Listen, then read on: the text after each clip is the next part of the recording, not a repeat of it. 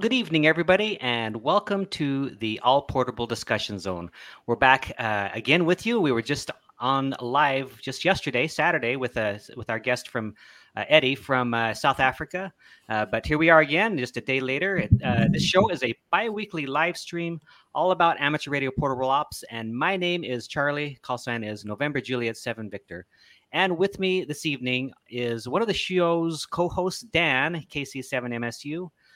Brian's a little bit under the weather, so we'll catch him next time. And also, I am pleased to introduce to you tonight's guest. It's Alan Wolke at W2AEW. Welcome to the show. And also a warm welcome to those of you in the chat. As usual, we really appreciate you being there, and we appreciate your comments. And also, if you do have questions tonight, please make sure you drop them in the chat, and we'll make sure that we post them and get to Alan to answer them for you. We do convert this show to a podcast about 24 hours after the show is released. So look for that in your regular podcast players as well if you prefer that format. And so with that, let's go ahead and get caught up. Those of you who were watching yesterday will already know what Dan and I have done over the past couple of weeks, but we'll still share with you again and let you know what we've been up to. So as far as I'm concerned, a few weeks ago, Sandy and I went with a couple other couples, and we went to St. George, Utah, and had a good weekend there, enjoyed some time off, didn't really do any radio stuff. Then Sandy and I, the following week, we hiked SP Crater, which I made a video of. It's a really fun hike. It's basically a volcano cinder thing, and it's really steep. It feels like you're just climbing up this gravel, but it was very beautiful on top, and there was like a lava flow. It's really, really interesting hike, and we did some ham radio up there, tried out the G106 and saw how that was working. And an interesting thing about that area is, according to Wikipedia, that SP Crater is used by astronauts to practice moonwalking, or it was used for that purpose. So that's pretty cool. So anyway, I'll let Dan talk to you about what we did just on Friday, because that was also I went with Dan and did some other stuff. So I'll just turn it over to Dan for a minute, and he can fill you in. Yeah, on Friday, got to get out and do a couple extra soders. So it's been pretty exciting last couple weeks. Charlie and I did two on Friday. We did Carroll Spring Mountain as well as Timber Camp. So Carroll Spring is a nice drive up. We operated QRO because we wanted to see hit some DX. I've never really had the DX experience, but we ran on 10 meters, and boy, it was fantastic. Even single sideband, I did really well. I ended up with 10 DX contacts. So let's see, I got France, Austria, a couple from Germany, Czech Republic was in there, Spain, and South Africa. I got South Africa, so that was really great. So after that, we did a hike up after that, and I am still sore today after doing that timber camp, but got to operate some 20 meters there and got a few summit to summits out of it too. So been a couple of exciting weeks the last couple weekends. Yeah, cool. All right. We've already went around the horn, and it's back to you now, Alan, to share with us what you've been up to in ham radio the last couple of weeks before we jump into the actual questions. Sure, absolutely. Well, again, thanks for having me on. This is a lot of fun. But yeah, unfortunately, my ham radio activity isn't nearly as exciting as what you guys have been up to. So that's all right. I'm among the workforce, and I try to mix in a lot of my portable operating activity during my travel since I'm on the road for work. But we did. My wife and I took a trip up to upstate New York into the Finger Lakes region of New York State 2 weekends ago, and I wound up going out to a couple of waterfall parks up there and did a little activating. The weather wasn't great, so putting up my antenna in the rain wasn't that much fun. But to do a couple of activations that way. But most of my portable operating is POTA, not SOTA. There aren't too many summits here in the Flatlands in New Jersey. At least not close by anyway. So most of my activity is in some of the local parks. I've got one that's about 10 minutes away that if I've got an hour to spare, I'll run up there real quick and do a quick activation and come back home in time to get my chores done. So yeah, that's cool. Hey, well, while we're on this topic, let's just talk about it a little bit. I'm curious what you use for an antenna and a ham radio and all that. What's your go-to equipment when you do this? So my portable operating is almost always with a Elecraft KX2.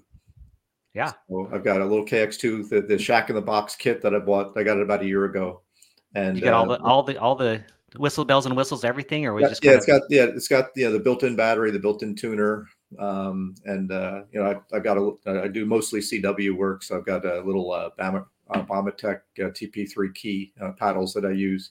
yeah. And then antenna-wise, it all depends on the park I go to. I probably carry with me at least 5 different antenna options. Really? Oh, nice. And some of them are just variations of wire antennas. A couple of different end-fed half waves and end-fed random wire type antennas. I've got the little AX1, little tiny vertical that for really quick activations. I made a little homemade window mount so I can stick it on the window of the car. So if I got a really quick stop, I'll throw the window mount on, sit in the car, do my activation, and get back on the road. But then the other vertical I carry is the Super Antenna MP1. Oh, I don't know. But I replaced the little 5-foot whip it came with a 10-foot MFJ whip, and that works really well. I can set that up pretty quick. And then again, I have a couple of end-fed half waves and a throw line to get things up in a tree. So okay, so that's the main kit. So what's your favorite antenna that you like to use the most? What's your go-to one? I mean, you say it varies, but yeah, my go-to, if the conditions allow, is a 40-meter end-fed half wave, because it presents a good match on 40, 20, 15, and 10. And it's a good size antenna. It's pretty efficient, and I can deploy it pretty quickly as long as I've got a spot where I can either throw it up as a sloper, or sometimes put up a center support and set it up like an inverted V. But sometimes I don't have the space to do that, or and then I'll just go to the MP1 vertical. Those are the two that I use most often. Perfect. And there where you're at, what is where do you find most of your contacts are from? So it's almost always east of the Mississippi. Because being on the East Coast, I will get some European DX from time to time. But most of my operating is either on 20 or 40. It's where I spend most of my time, and especially on 40 meters. And the antenna being fairly low to the ground, it's kind of NVIS. So I'll get a lot of East Coast and out into Ohio and Indiana, Wisconsin, Missouri, things like that. But then sometimes I'll get that second hop into Washington State or something like that. But that doesn't happen very often. So it's a pretty local thing. And of course, being on the East Coast, we do get spoiled with the the European DX, because it's not that much of a hop compared to you guys.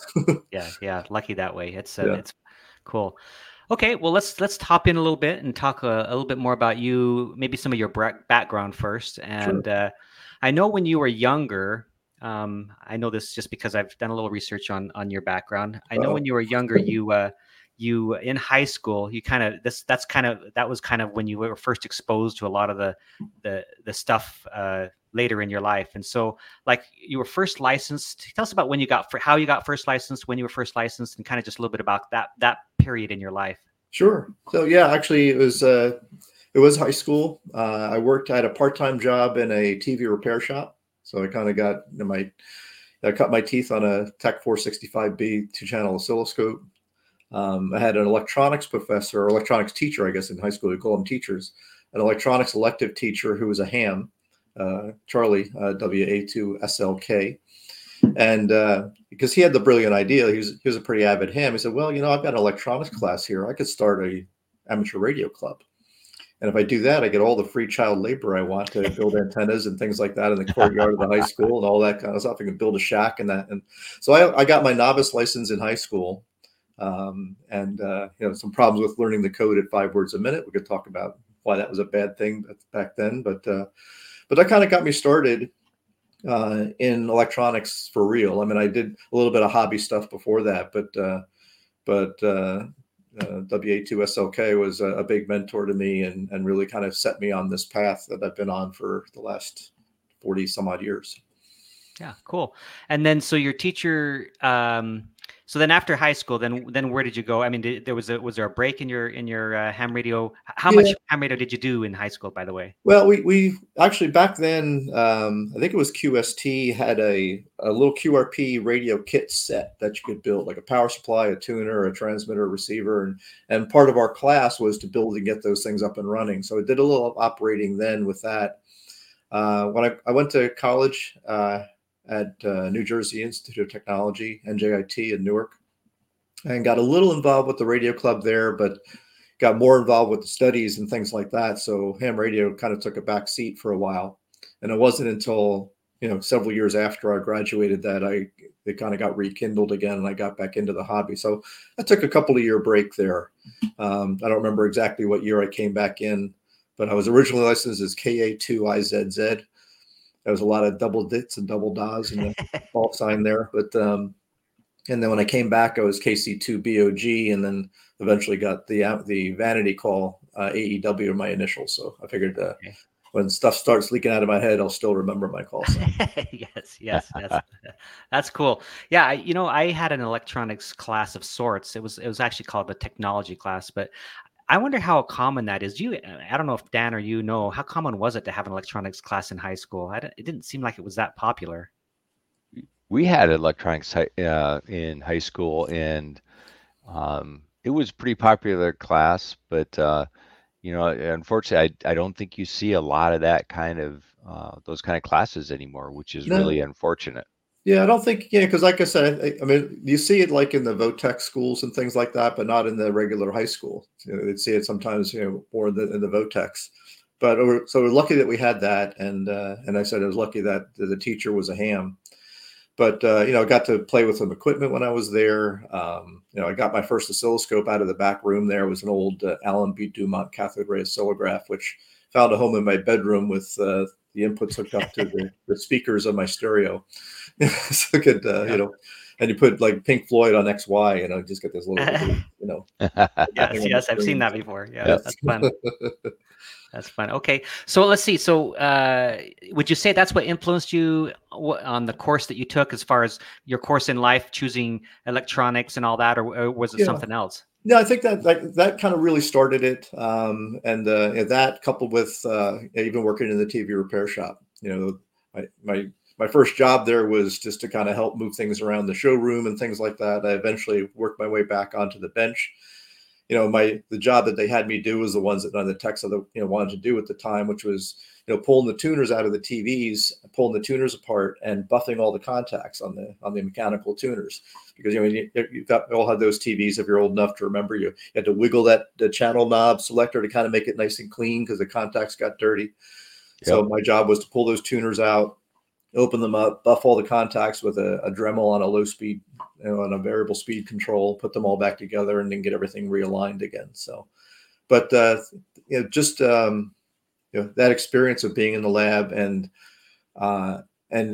understanding the importance of equipment, test equipment, and being able to use it to help understand how circuits work and what happens when they don't work and how to troubleshoot things.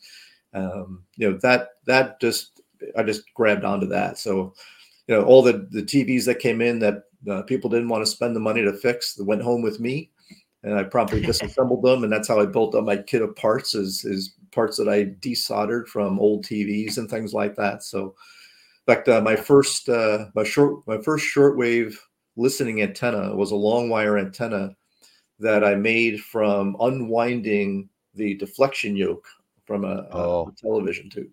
So that was your antenna. Wow. Yeah, that was strung up I couldn't put anything up outside because my mom and dad really didn't know what I was up to. So I kind of poked a hole in the ceiling of my closet into the attic, and I ran this wire around the attic. So they didn't even know where it came from. So that's the you tricky guy, you. That's awesome. Let's see. So then after you graduated and you have your, is it a bachelor's in electronics engineering? I think? Yeah. I got a bachelor's in electrical engineering at NJIT in 1985. And I went to work for a startup company that was making long wavelength optical semiconductors. What that is LEDs, photodiodes, and laser diodes in the 1300 nanometer wavelength range. that were primarily used for data communication, all fiber optics, data communications and telecommunications.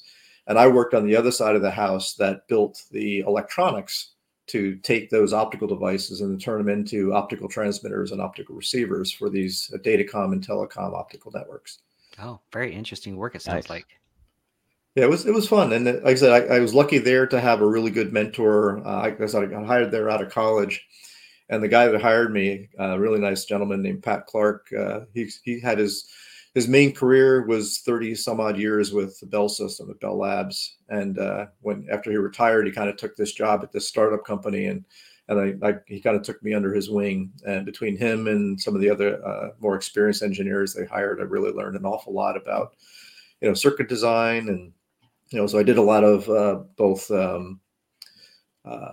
discrete circuit design and building and prototyping, as well as eventually getting into analog integrated circuit design. Oh, And wow. even got my first U.S. patent on a circuit that I designed for a fiber optic receiver, which is pretty cool. Wow, that is cool. That's really cool. That's Yep. neat. So let's see. So you've established that you have had quite a bit of experience with electronics, and we're going to dive a little bit into your YouTube channel and what that's all about a little bit later. But I wanted to ask you a couple of more philosophical, well, not philosophical, but a couple of questions that have kind of been on my mind. I'm curious to find out about you.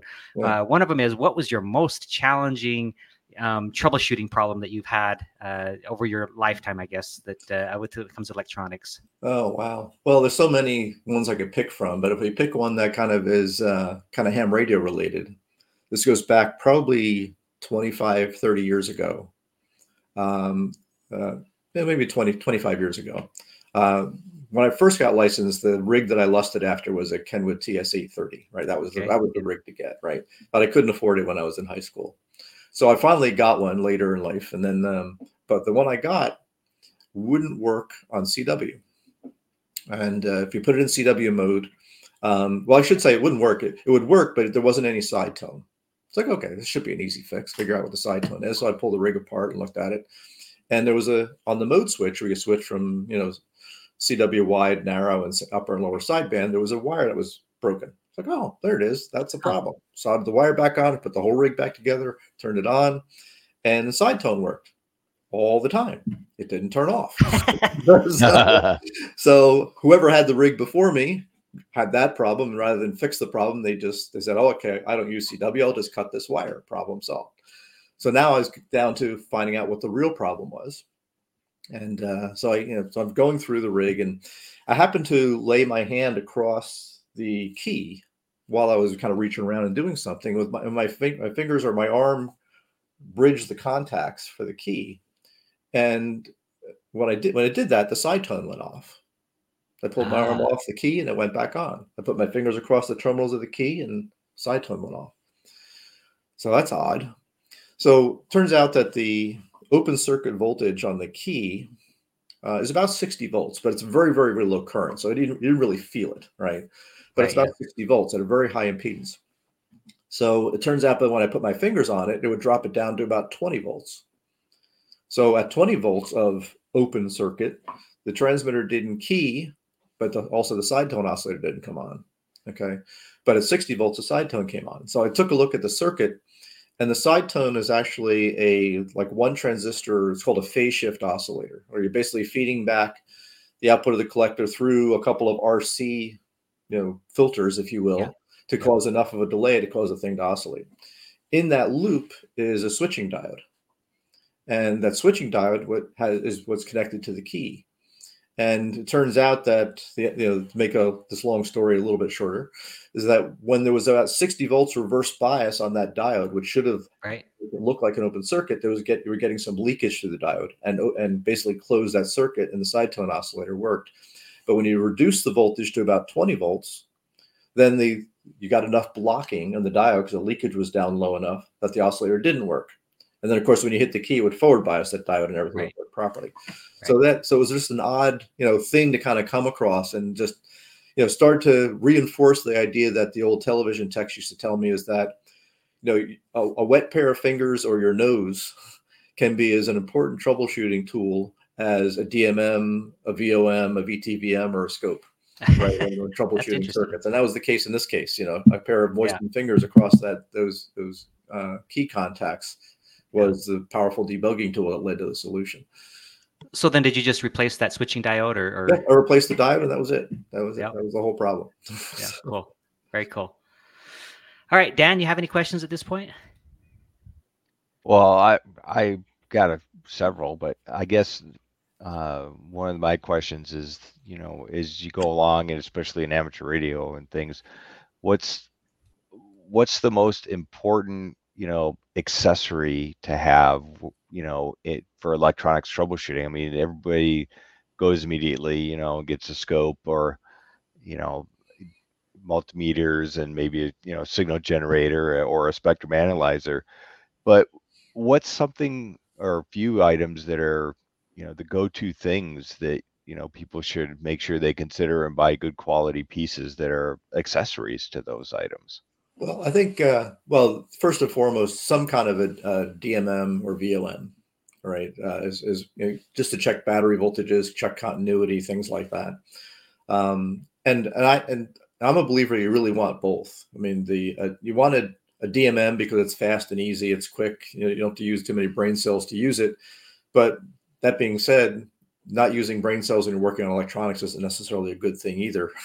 So right. I always like having an analog multimeter around as well. I really like the old Simpson 260s. Yeah, there you go. Just over my shoulder, right over there. So I've got about 5 or 6 of them. But for a couple of reasons. One is they make you think. That's a good thing.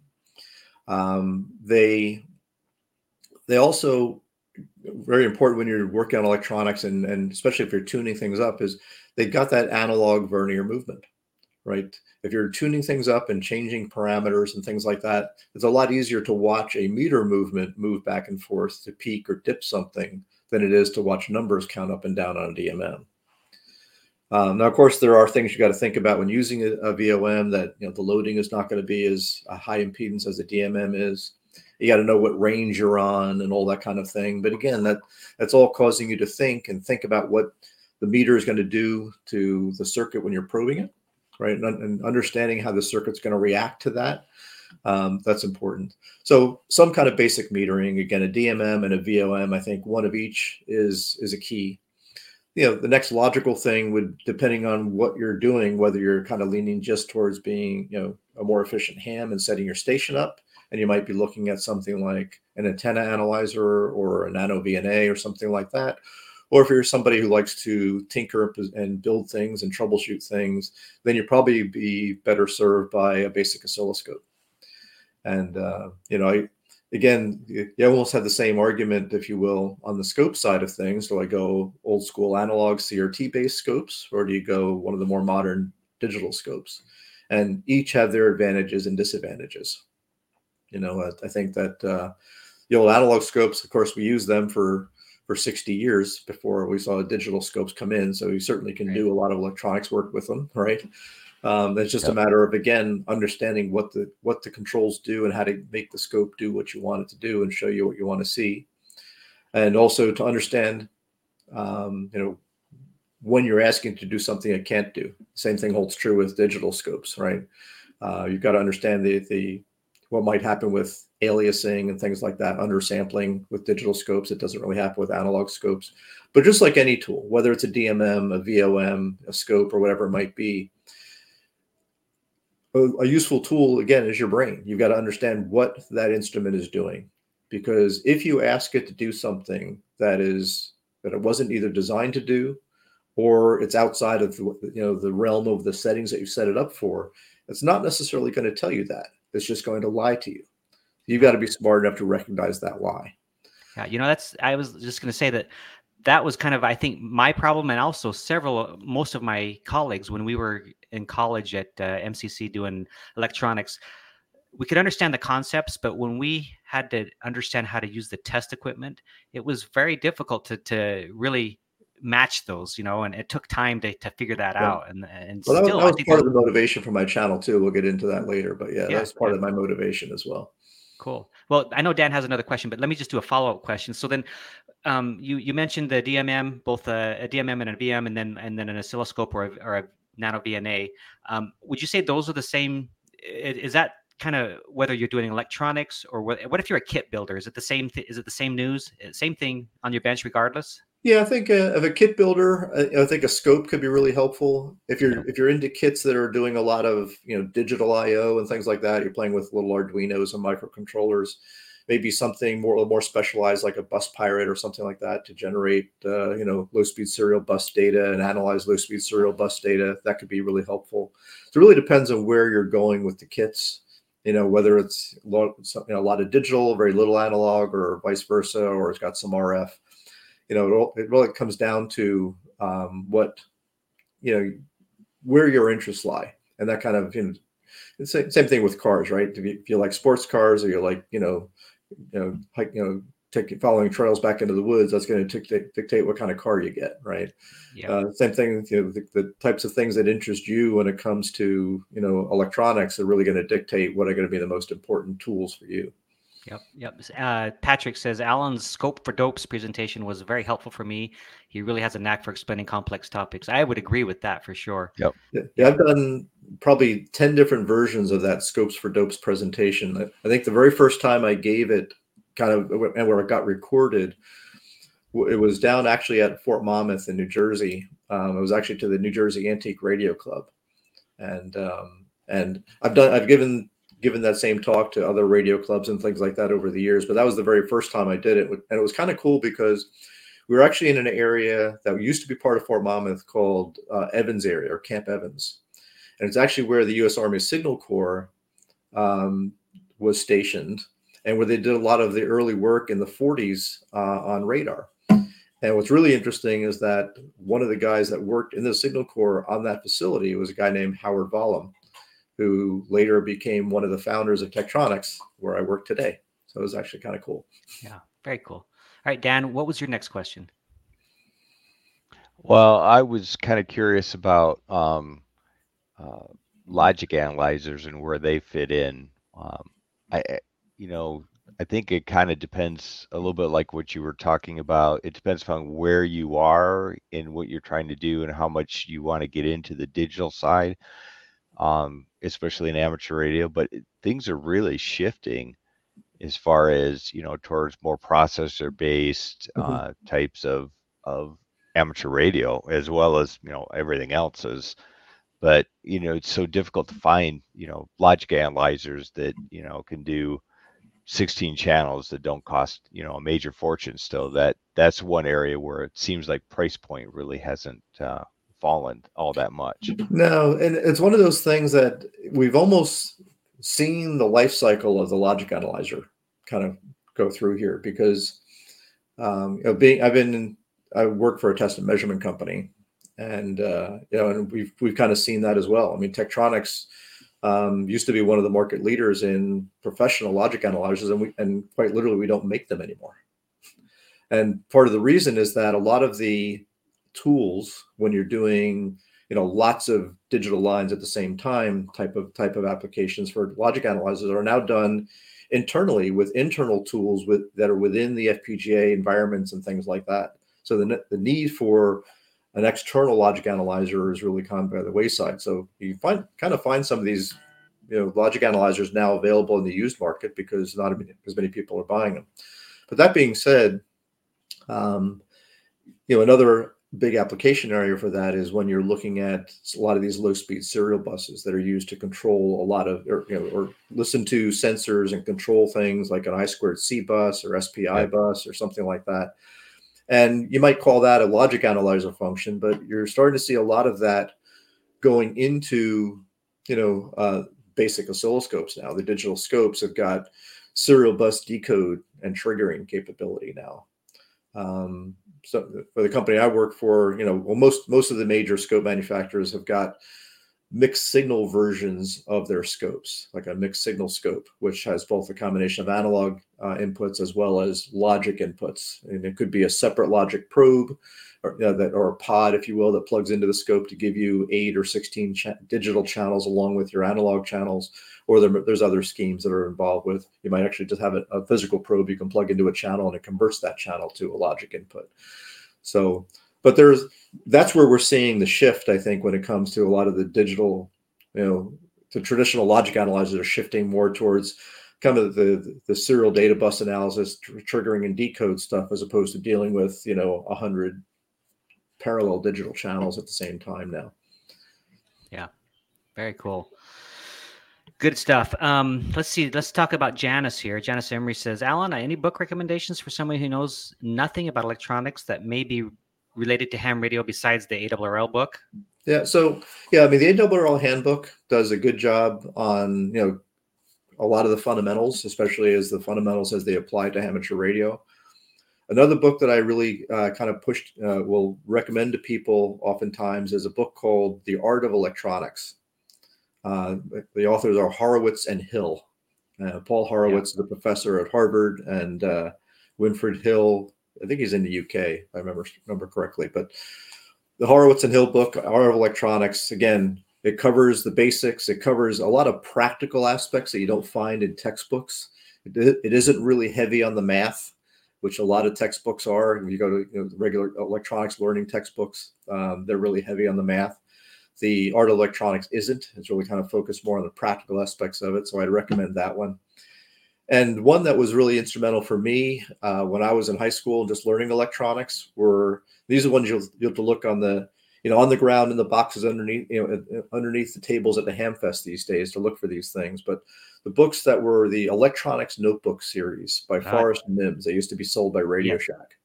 Yes, in fact, those were great books. Those are absolutely fantastic books. In fact, you can get almost the whole series on PDF form online if you do a Google search. There you go. Yeah. Highly recommend those as well. Yeah. Yep.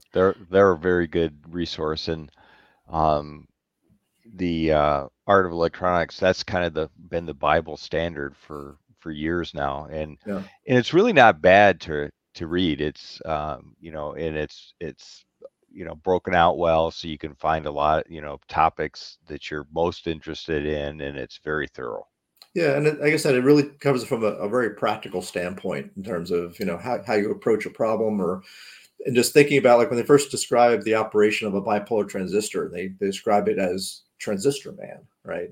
You talk to transistor man through its base, and he's got a little knob that he's turning to control how much current's going from collector to emitter, the little transistor man in there, so they'll start there and then work its way into, a bit more of the more accurate representations. But it's a very readable book. And in fact, I remember when I first got the second edition or third edition, whatever they're up to now, I brought it with me on vacation, and my wife looked at me like, "What are you doing with that book on vacation?" This is the good stuff. This is why we take vacations, so we could sit on the beach and read this. Right. So, Alan, I'm curious. What are your thoughts about Doug DeMoss books? What is it? W1FP's notebook stuff. Like he had. You know what I'm talking about? Yeah, absolutely. So definitely those are great books as well. There's a number of ARRL publications that are really good, but I don't know if they consider those as absolute beginner books. Right. Doug DeMoss. Nothing about electronics. Yeah. Similarly to they're over my bookshelf over here. Let me go grab them real quick here. Yeah, sure. Because the other ones I'm thinking of are. I really like Doug DeMoss stuff. He's got one called the QRP notebook, and one's called the RF design notebook, and one's called the. Yeah, those are really good, and they're definitely more tailored towards amateur radio. And I guess the other ones I was thinking of, and again, as you get more and more advanced, and you really want to get more into RF circuits, the books by Wes Hayward. Are fantastic. Like the experimental methods in RF design, that one there. This one you can still get. The one that's kind of tougher to find is this one here, the solid state design for the radio amateur. Yep. And we were talking earlier before the show started about Bill Mara and the Solder Smoke podcast, and they talk about these books all the time. So they do. Yeah. You can see I got dog leaves in mine here because the things that I was reading on and want to go back to. So just great books like there. So. Yeah, very good. Thanks for that question, Janice. All right, well, let's jump right in a little bit more maybe now and talk about the YouTube channel. So, why did you start the YouTube channel? How did it get started and all that? Oh, it's great. Well, it got started. I had a friend of mine years ago, probably more than 15 years ago, that picked up a used Tektronix oscilloscope, and he said, "How do I use this delayed time base feature on this scope?" Because it's kind of like the on the old analog scopes. This is how you did a zoom, right? You can do a zoom on a digital scope. You did it with a delayed second time base. So I started to describe it to him on the phone. He said, "I don't really get it." So well, tell you what, I got this new iPhone here. Let me take a video of it. I'll figure out how to get the video to you. So I took a video of how to set up this control. And so how am I going to get this video to him? It wound up being a pretty long video. And there was this new thing called YouTube. It wasn't new, but new to me. Let me put this thing on YouTube and I'll just send you a link. So I sent him the link to how to do it. He said, "Oh, that was great. It got me off square one." And then about a week later, I looked back at the YouTube video and it had been viewed like 150 times. Wow. In a week. And I was like, wow, there's people that actually want to learn this stuff and see this stuff. So that got me thinking about maybe this would be a good medium for, because I like teaching. I like kind of explaining topics and things like that. So maybe this would be a good medium to kind of get started. So I started putting a couple of basic tutorials together, and that's kind of how it started. Yeah, that's great. That it's funny you say that, right? Was when Thomas K4SWL pops in, who also has an absolutely fantastic YouTube channel, as well as a great website with the text form stories and stuff like that. So he says, "Howdy everyone, great to see Alan. Fun fact: I know him as the Blue Antenna Wire Man."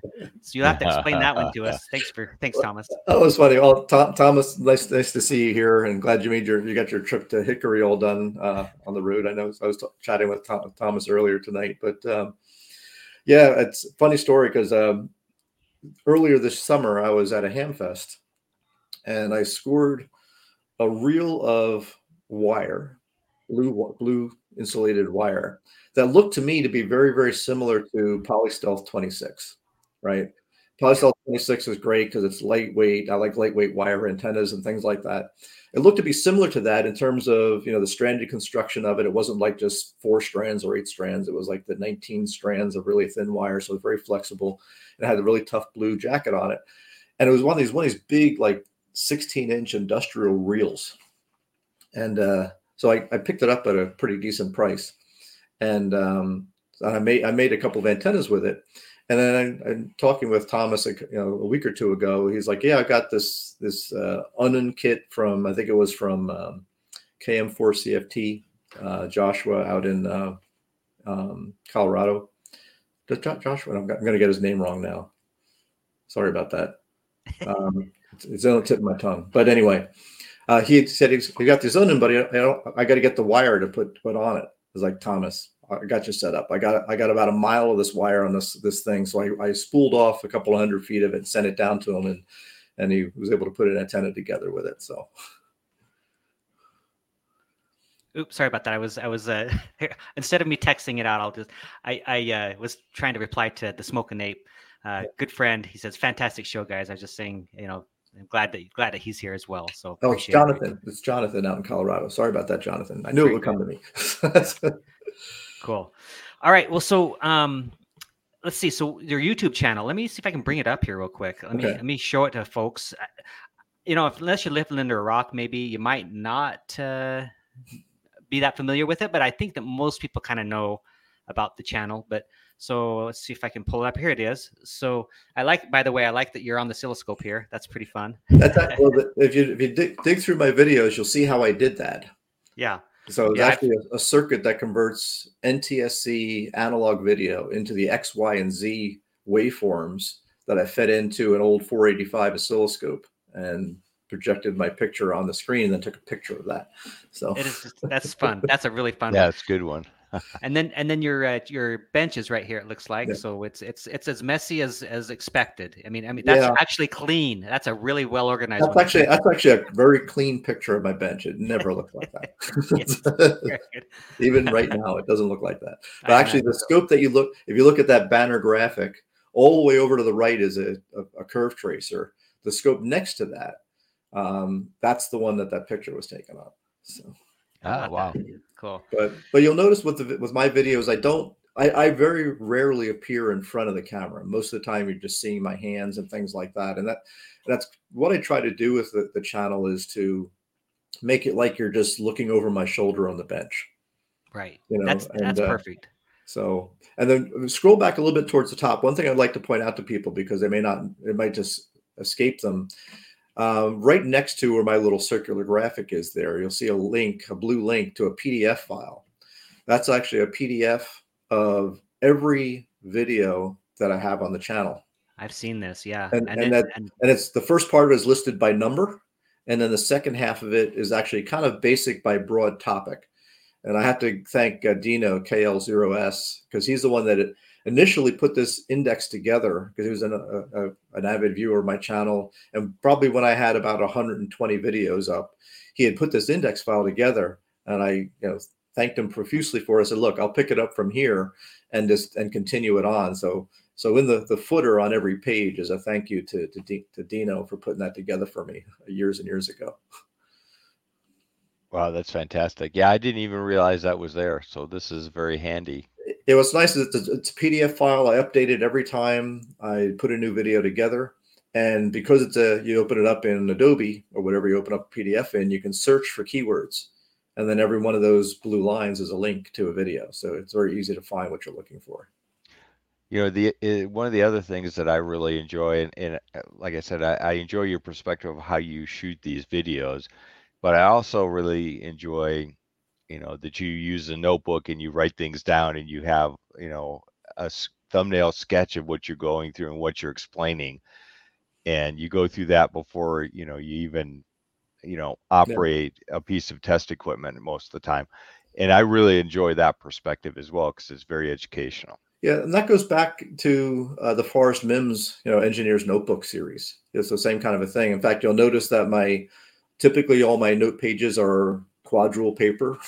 And I use that all the time. And everything's kind of done in block letters. And that's very much because that's how I learned it through the Forrest Mims books. So, yep.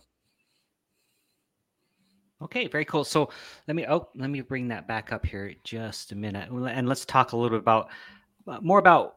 Okay, so you have this page. So there's obviously a multitude of topics, and so how do you kind of organize all that? Like, well, there's several points.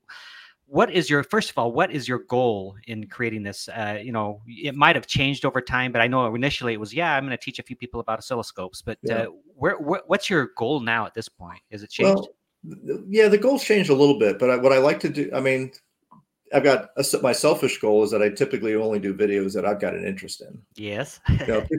Some people say, hey, could you do a video on this topic here? It's like, well, it's not really in my wheelhouse, or they'll go on the list, but they'll be kind of far down on my list. So, but the goals are something that I find would be an interesting topic and something isn't really taught in other places. Like I said, learning, like you mentioned, when you were in school, nobody taught you how to use the scope. Nobody taught you how to properly compensate a 10x probe, right? What the effects of, attaching this meter to your circuit would do to it.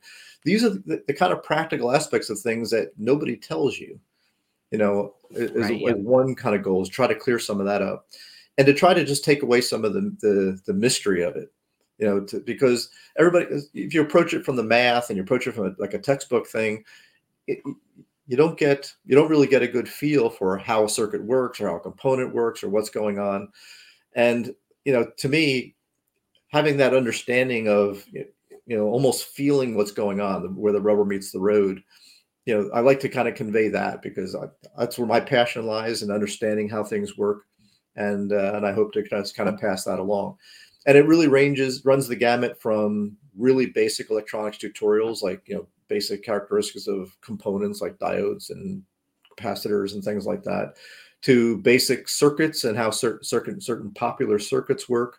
And then some more esoteric topics on RF and a lot of test and measurement. I've got, some troubleshooting things in there. Anything that I think, hey, this might be an interesting topic, I'll try to plan to do a video around, recognizing the fact that doing that job will take me 5 times longer by making a video of it versus just going and doing it myself, right? I think one of the more recent ones I did is I built a little Unnen kit from Jonathan out in Colorado. the video took me, it probably took me a total of 4 or 5 hours of, putting the thing together, going out and tuning it. Whereas if I just had done it, if I just built a little kit, put the heat shrink on it, went out and tuned it, I probably would have been done in a half hour, 35 minutes, right? But it took me several hours to do because I want to make sure I had the shots right. I was describing what I was doing, explaining what was going on, so it's really a trade-off between the things that I want to do myself and of those things, which ones I think other people might get something out of, and I'll put the time in to make a video around it. Yeah, and it's interesting because anytime I talk to somebody in our community of ham radio community and even the electronics community, if I mention this website or this YouTube channel, do you know about Alan's YouTube channel? Vast majority say, yeah, it's great. I've learned from it. And then the other half that said no, as soon as you point it out to them and show them, they're, oh yeah. I didn't know that's what you're talking about. This is yeah. Because it's nondescript. It's just my call sign in small letters. Because when I started it, I didn't name it. Hey, this is Alan's great electronics YouTube blog. Because right. I didn't know what it was going to be. And then after it started getting more popular, I was like, well, I don't want to go changing the name of it now because people kind of know it is what it is. So if you know it, you know it. It's one of those things, if you know it, you know it, but it's not like the EEV blog or these other ones that you kind of know because of, because it's got a blog and all that kind of stuff. Yeah. And so it's one of those things that if you know what it is, great. If you don't, hey, hopefully it gets to you by word of mouth type of thing, Yeah. It reminds me of, we had this family that made tacos in their backyard, and it was called Backyard Tacos. And Okay. The only way you could find out about it is if you were on a text group or sometimes they'd post it. So it was like this kind of underground thing where you kind of would learn about it. And so, but it was very popular. Then once they created the store and they actually got a big sign that said Backyard Tacos, it didn't seem like it was all that cool anymore. So it's kind of like I feel like it's kind of the same thing. I'm not trying to be aloof or be cool about it. It's just, it is what it is right now. And it's a hobby for me. And, I don't have, you'll notice that I don't have Patreon. Right. I don't ask for money and things like that. I mean, people want to donate to it. There's a link there to donate, but I don't ask for that because it's a hobby for me. And if I did Patreon or something like that, because people ask me, why don't you do that? I'd pay you, $1 a month or something like that for your content. If I did that, I'd feel obligated to produce content on a more regular basis, and to me, I think if I was obligated to do something, I was like, all right, I better do something now. This quality of what I put together might suffer. So I'd rather just put out there what I can put out there. I'd love more people to join, but I'm not going to, I don't put kind of clickbait headlines on my graphics for my videos or things like that. If people recognize what it is for, and they get something good out of it, great. I'll put a link out on Twitter or something like that, or a Facebook page or something if I put out a video that I thought might be interesting. But again, it's a hobby for me, and I hope that people are kind of getting something from it, and if they find it useful, they'll share it with their friends. Yeah. So you mentioned that you pretty much make videos of things that interest you, and then you say that sometimes the people ask you for stuff, and it goes at the bottom of the list. And so my question here is what are the things that are the most popular, maybe the most requested, or the videos that people really your best performing videos, I guess. I haven't looked and seen, but what are they? Yeah, what's interesting is my best performing videos had been actually the most popular one had been a 9-minute video that described how to intuitively understand the operation of most op-amp circuits. Oh, okay. Okay. So the basic negative feedback, how it works, why it works, that type of thing. That video had been viewed probably close to 800,000 times. Up until just recently, that was the most popular video on my channel. But I think the most recent one, it was just overtaken by a video of how to terminate an Ethernet cable. Oh, yeah.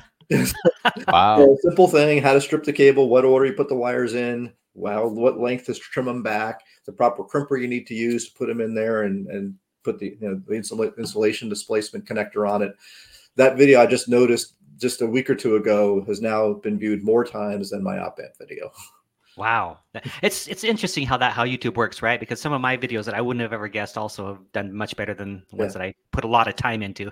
Yeah, a fun one. And I had a video that went what I would call geek viral. Yeah. Okay. Because typically if I put a video up, it may, now I get, typically if I put a video up, it gets, 4,000 views the first day, and then it starts tailoring off. And then depending on the video, it might continue to ramp or whatever, but it usually gets a couple of thousand views a day. But I remember I did a video several years ago from the roof deck of a beach house that we were renting. And I was packing up because we were packing up to go home. And I did a short video of how to coil up the coax so you didn't get twists in it, like the over-under method, right? It was like a 2.5-minute video. I put it up, and the first day it was viewed like 1,500 times. The second day it was viewed 50,000 times. Whoa. It's like, what happened? So somebody posted it, put a link to it on the Life Hacks Reddit subreddit.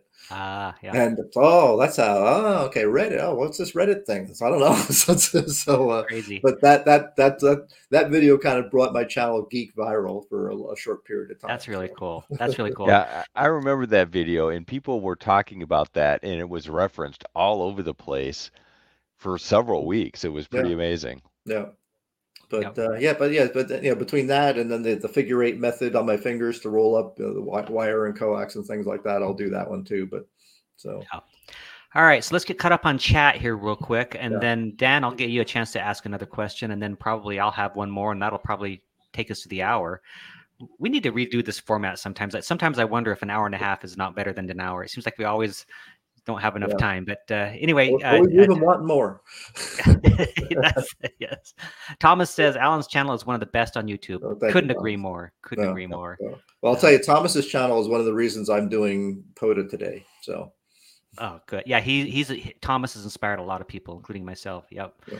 And then there's Vince from Ham Radio Workbench, right? He's one of the folks on Ham Radio Workbench podcast. If you haven't heard of that, you ought to subscribe. Yeah. He says Alan's the real deal, down to earth, tells it like it is.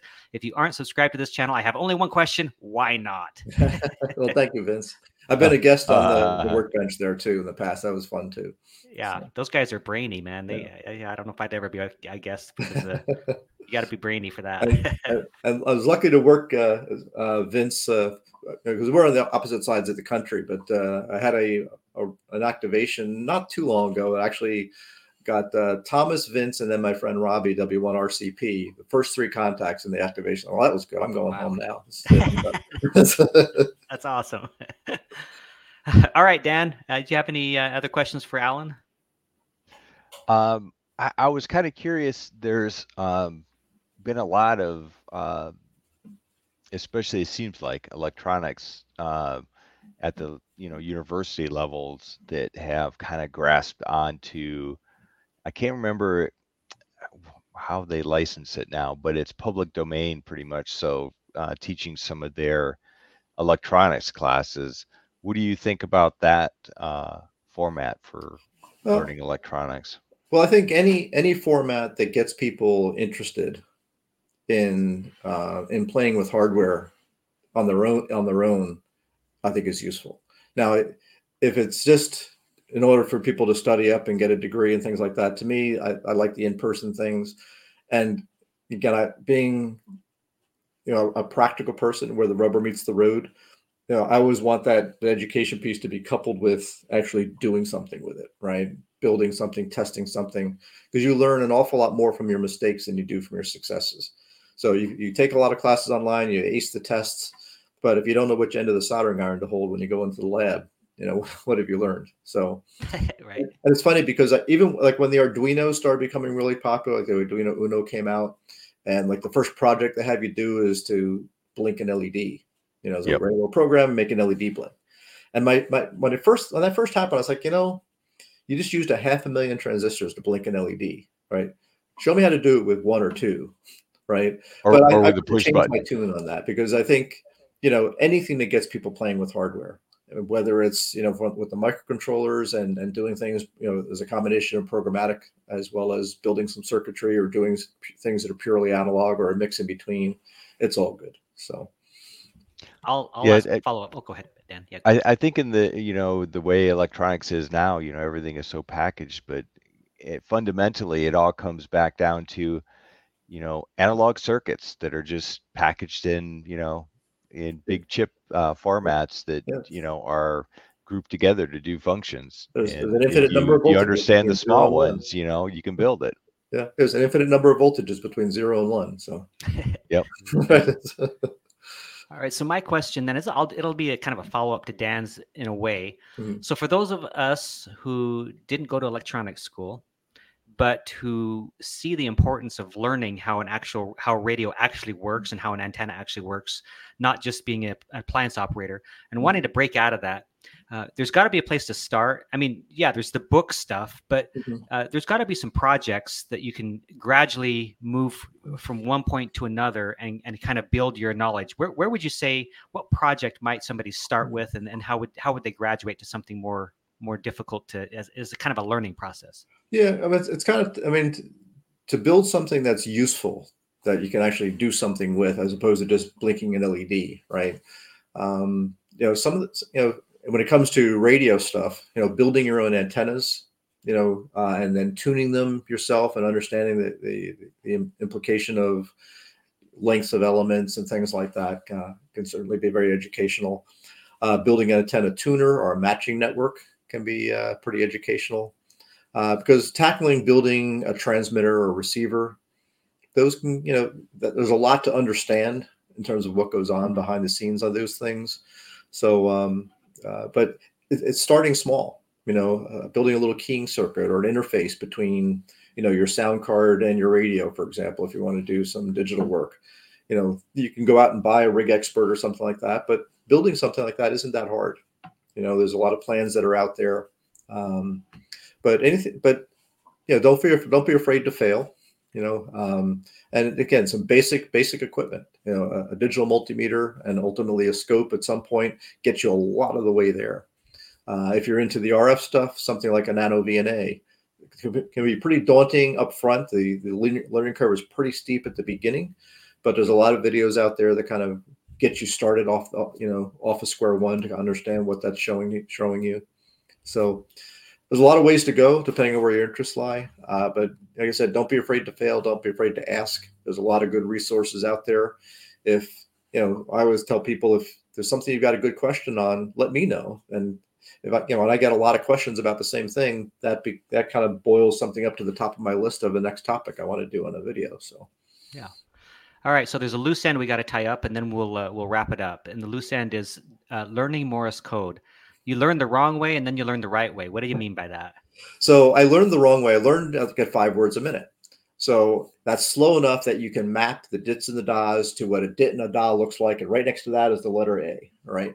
And unlearning the pattern matching that you do in your head so that when you hear a character, you hear the character, you don't hear the pattern, and you don't match the pattern to the letter.